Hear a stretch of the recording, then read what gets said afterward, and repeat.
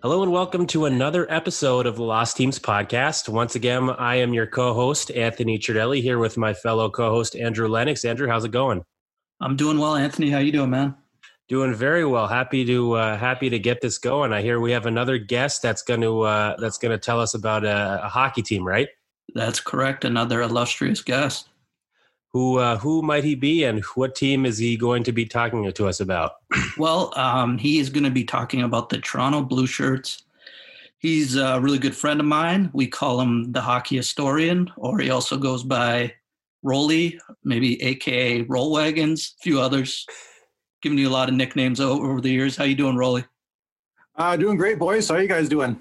Doing really good. Happy to have you on. I've heard a lot of good things about your hockey knowledge. Well, thanks. Yeah, I've listened to a few podcasts, and they all been going great, and I'm happy to be on one of them now. Awesome. Glad to have you. So yeah, let's get it started. Tell us about this. Tell us about the Toronto Blueshirts. A very interesting history. One of the older teams pre-NHL. So I think I'm excited to hear it. It is. Yeah, it's going to take you back in time a little bit here. So before we get into the story, were you alive then? Yeah, I was still skating there. I was probably skating with the Wanderers. So a couple of my sources I kind of looked at to kind of cross-reference what's been in my brain for a while is puckstruck.com and tvo.org. That's TV Ontario website. And there's a couple of books that are great resources if you're into hockey and like the history of it. One is the Stanley Cup, the complete history, and that was put out by the Hockey Hall of Fame. And the other one, it's called Hockey: A People's History, and that's written by Michael McKinley, and it coincides with the CBC documentary Hockey: A People's History. It's an amazing documentary. I haven't seen it.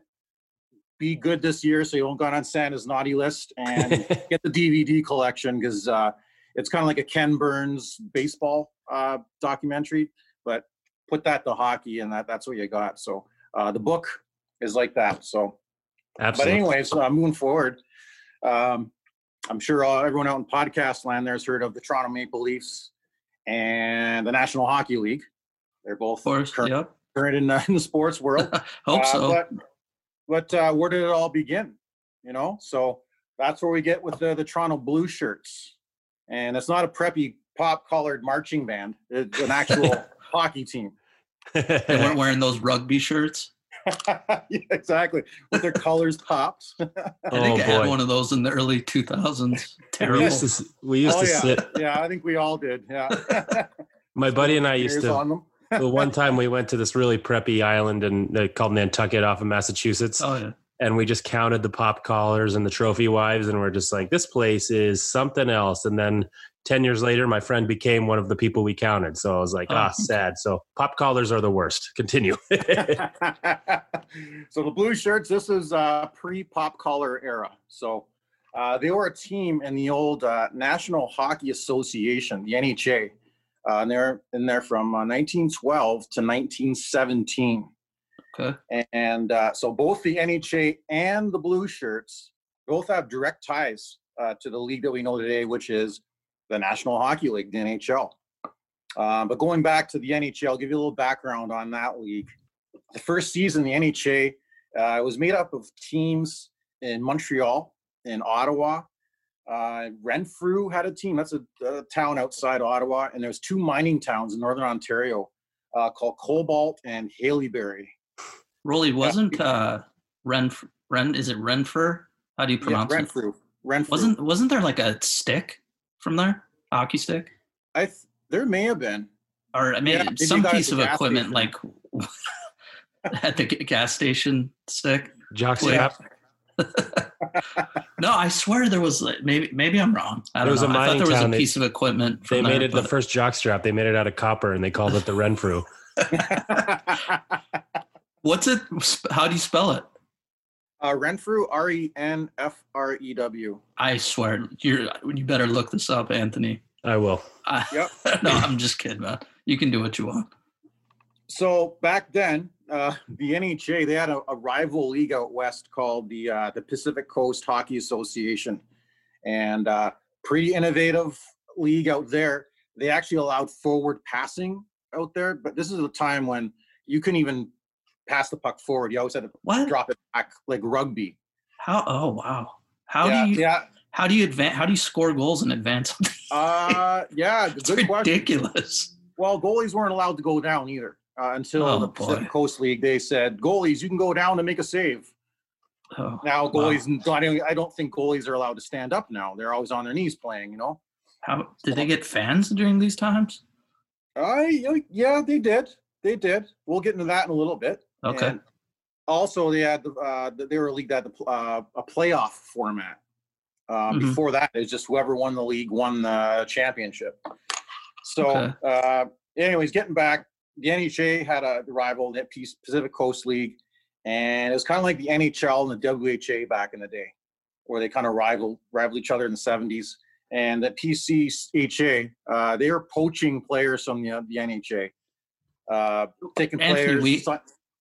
We actually talked about that before, the poaching of players in a previous episode. Yeah, well, that was the Wanderers episode. It just, this era of hockey is so interesting to me because it's like it is the Wild West, not only of players and the strange rules, but I also, you're probably going to mention some of the configurations, like how many players are on the ice back then and all that stuff. It's just when the rules were solidifying. Go ahead. Sorry, not to interrupt. No, just interesting. It's a really great, for me, it's a fascinating time in hockey because it's like when the rules we're still figuring stuff out. Not to interrupt, boys, but I have some extremely important news that was texted to me from Anthony. Renfro makes tape, so I was correct. That's it. Renfro. Yeah. Great tape. Useless knowledge, boys. That's all I know. I don't know if we ever used Renfro tape in America. I always end up getting the crappy friction tape that lost its stickiness in the first day. Did you put sex wax on your tape? No, I have plenty of it now though from surfing, but I probably should start doing that. I can't handle the puck worth shit. I think I put you got good tape handles on my stick one time. Oh man. So anyway, that's the Pacific Coast League. They're stealing players left and right? And but the NHA also is innovative too. They started 6-man hockey. So that's kind of the configuration we have now: 3 forwards, 2 defense, and a goalie. They got rid of the rover. There was this position called the rover. Go up and down the ice, go anywhere. And why does that remind me of something in the CFL, like the Rouge or whatever? What is that, Rollie? Do you know what I'm talking about? Yeah, the CFL has an extra man on the field, don't they? Is it called the Rouge? I don't. What is it called? That one. Yeah, we'll have to Google that. I'm trying to think of what modern day player should. My brother would kill.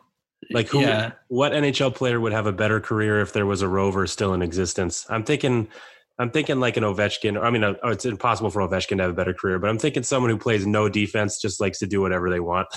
Yeah, that'd be a great position. Yeah, Brett Hull. Yes.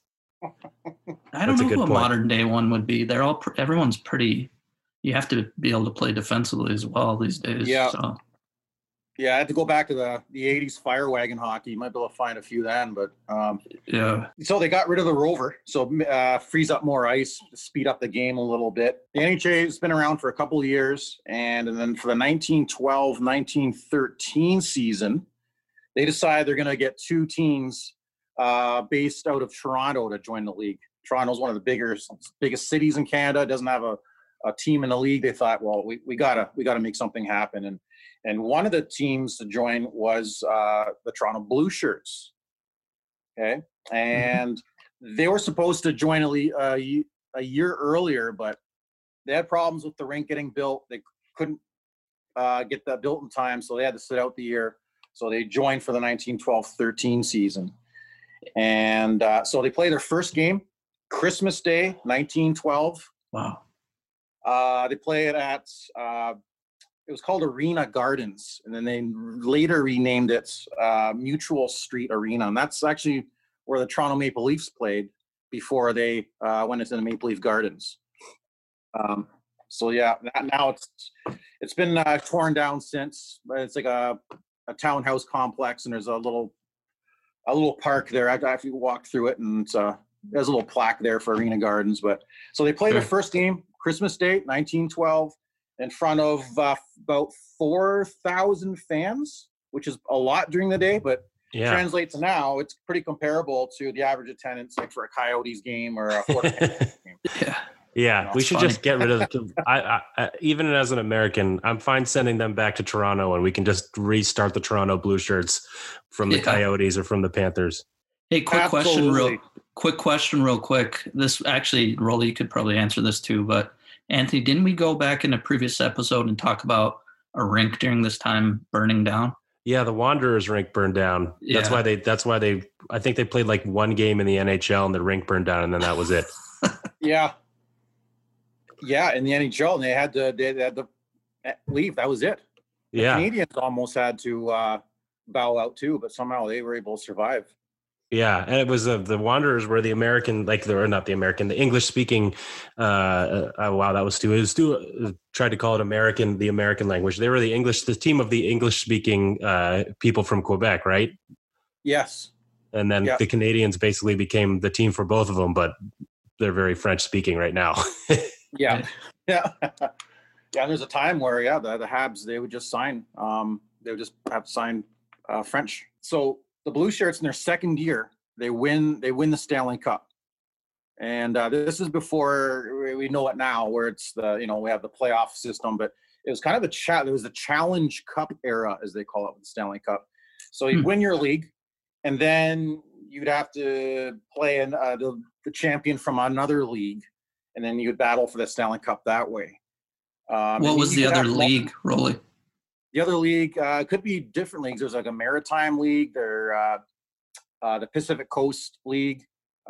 Sometimes just back even before this in the early 1900s, teams would just file a challenge, and if they're accepted, they would play the reigning Cup champ or whatever.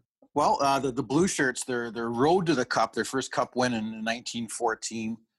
First, they had to beat the Montreal Canadiens, and that's the same team we have here today in the National Hockey League. But it was a 2-game total goal series. They didn't play like a best of 3 or best of 5. Just they played 2 games. Whoever scored the most goals. So the Habs won game 1, 2-0. But Toronto came back in the second game. They blanked them 6-0. They should have used that method for a series when the New Jersey Devils were playing, just to make sure they would score. Hockey was so bad, like they just played the trap and no one could score. We can thank Jacques Lemaire for single-handedly causing the 2005 lockout. Right.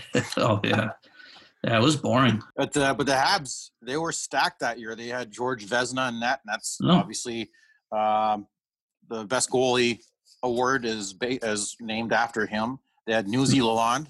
Mm-hmm. Newsy, Edward Newsy Lalonde, another Hall of Famer. Okay. And, do you know this guy? Did you know this guy before your research? Oh yeah, of course. You have a jersey probably. Some guy randomly that I met. I forget how I knew him. I think I hung out with him at the beach briefly. Like one of my wife's friends' husbands is related to Newsy Lalonde. Come on, really? Yeah. It was crazy. That's awesome. To be honest, I heard the name, but I thought he was from like the 40s and 50s, not like the teens. The tens.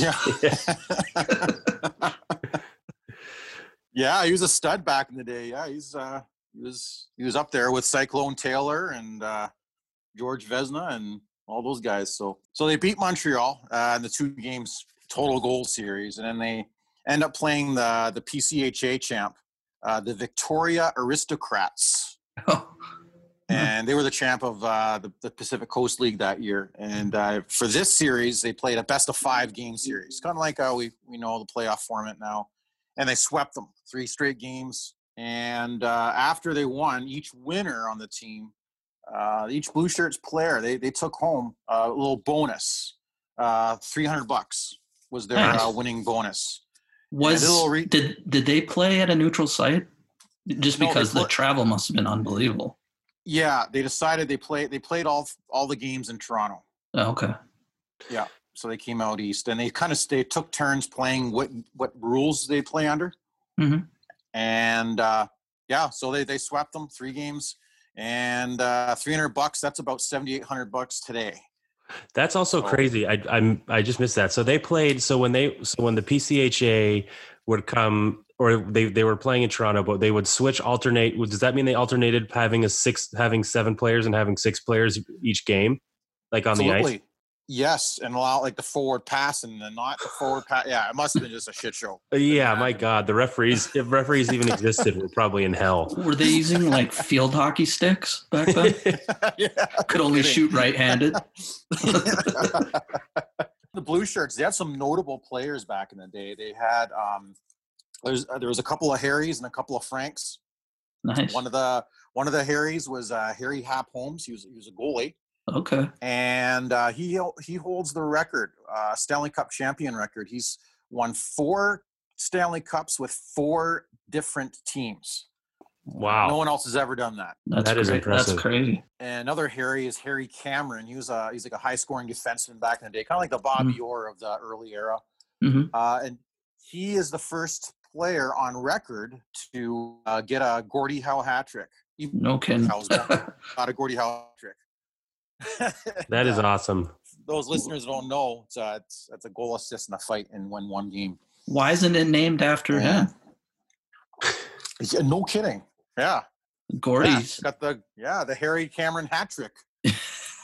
His family's probably like going to take the Howe family to court. Like, it was my great grandfather originated the Gordie Howe hat trick, not Gordie Howe. Gordie's the Cameron family.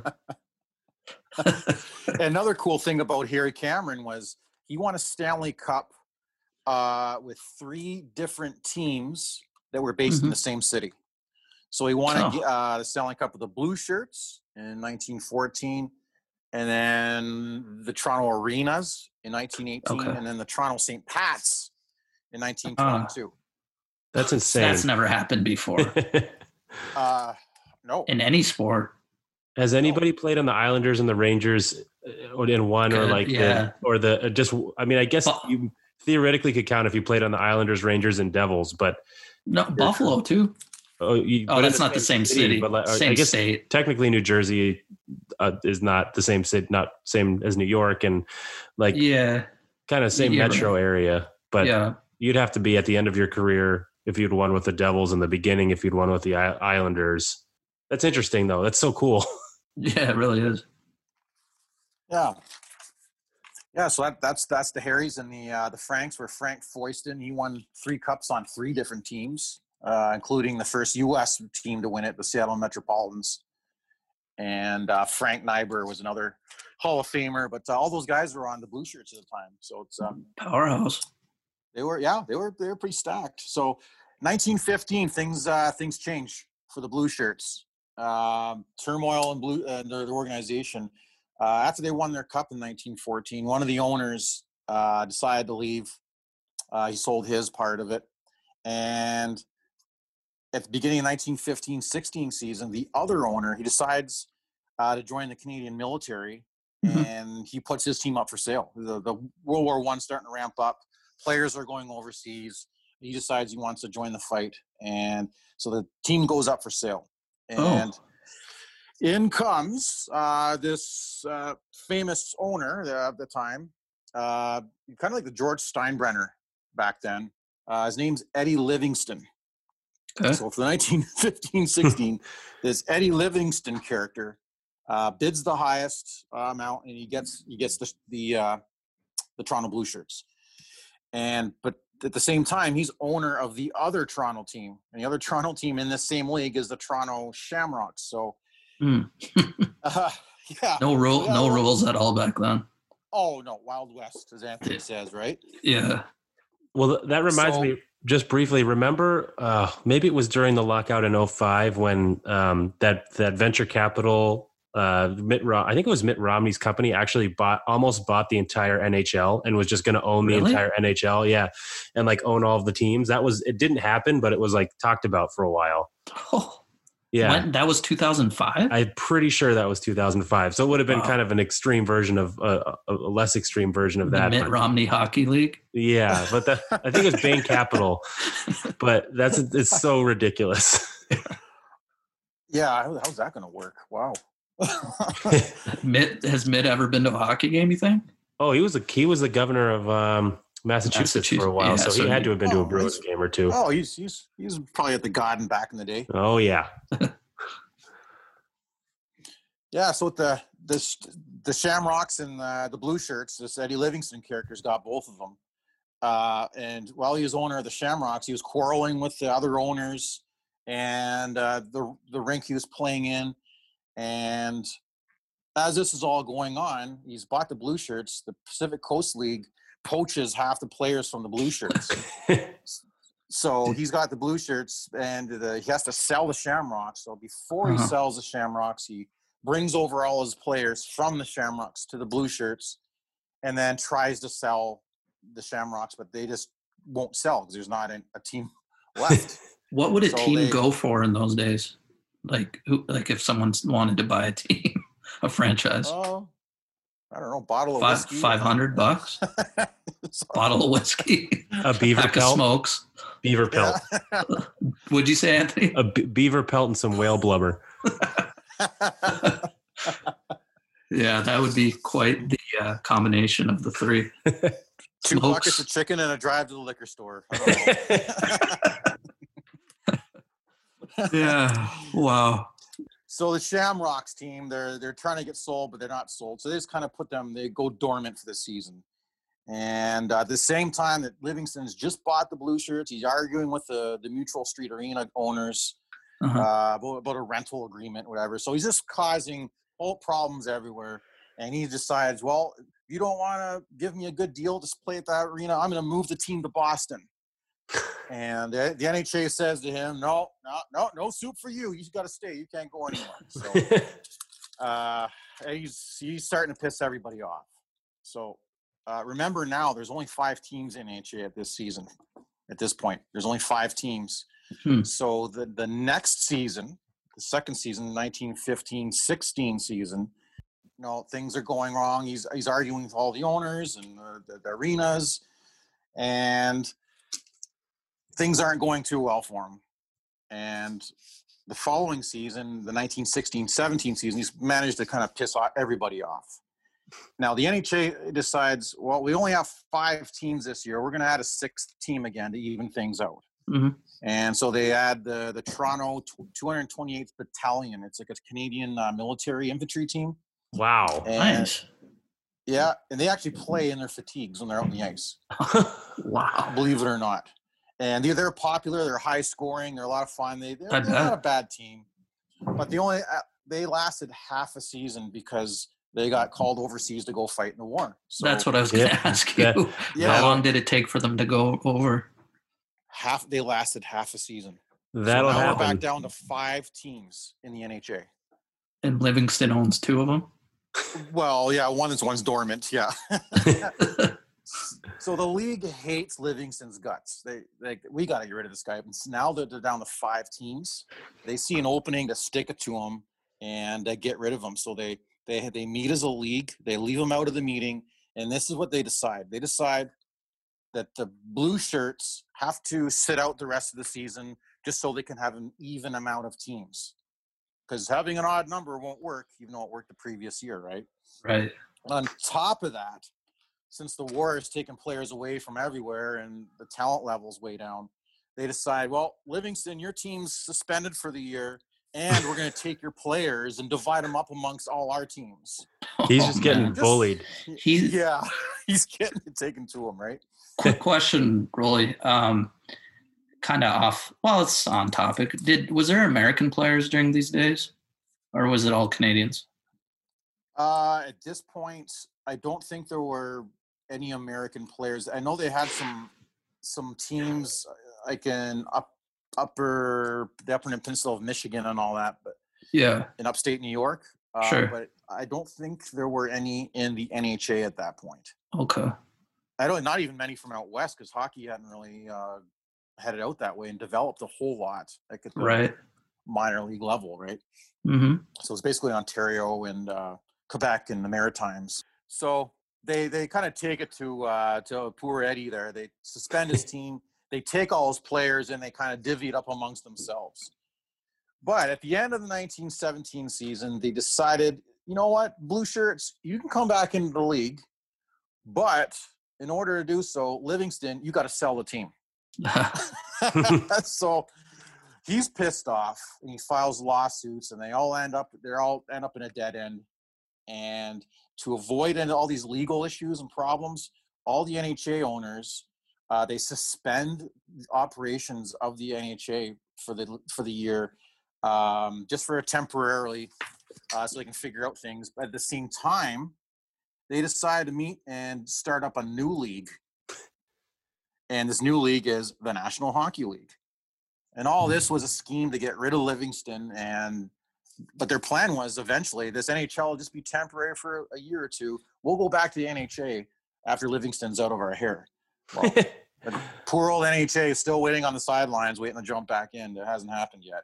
Do you think Livingston's relatives are like, they're living in like squalor somewhere in Canada, and they're like, it's just, we're waiting until the NHA comes back. They told us they're going to bring the NHA back and we can join them. It's like, that's funny. But this also, it's such like a middle school girl way to go about things. And I love it. Just like these grown men who are like, you're not part of our club anymore, but we're going to start the same club just without you. Like, it's so great. And we're going to take all your toys and we're going to play with them. Yeah. You can't have any. Yeah. You were too annoying. So you can't be part of our club. What was Livingston's first name again? Sorry. Eddie. Do you think they had like Eddie Livingston Sucks shirts back then? Like they had Norm Green Sucks shirt, the former Minnesota North Stars owner, who everyone hated. I'm sure the owners did. Yeah. Yeah. The Eddie Livingston Sucks fan club. Yeah. So poor Eddie's out of the picture kind of, and the start of the 1917-18 season, the Quebec Bulldogs, who are in the old NHA, they're having financial problems. So there's only 3 teams left in the new National Hockey League. You got Montreal Wanderers, Montreal Canadiens, and the Ottawa Senators. It's not the same Senators as now, but the old Senators. So they decide, well, we'll let the Blue Shirts back in, and we're going to lease the players, and they can play. But Livingston's out of the picture at that point, and they win the Stanley Cup that year. And then the following year, they become the Toronto Arenas, and then that's the beginning of the Toronto Maple Leaf franchise from that moving there onward. Okay, it's one thing that's about this whole story that's so interesting to me is like people nowadays complain in sports about like free agency and players not being loyal to their teams that drafted them and wanting to leave in free agency and all this stuff. But like back then it sounded like it was even worse. It was just mercenaries. It sounded like where like somebody starts a team and wants to challenge for the Stanley Cup. So like, all right, we're just going to poach away all these great players. And like for all they could go play somewhere across the country. And all of a sudden they're like the Stanley Cup challenger.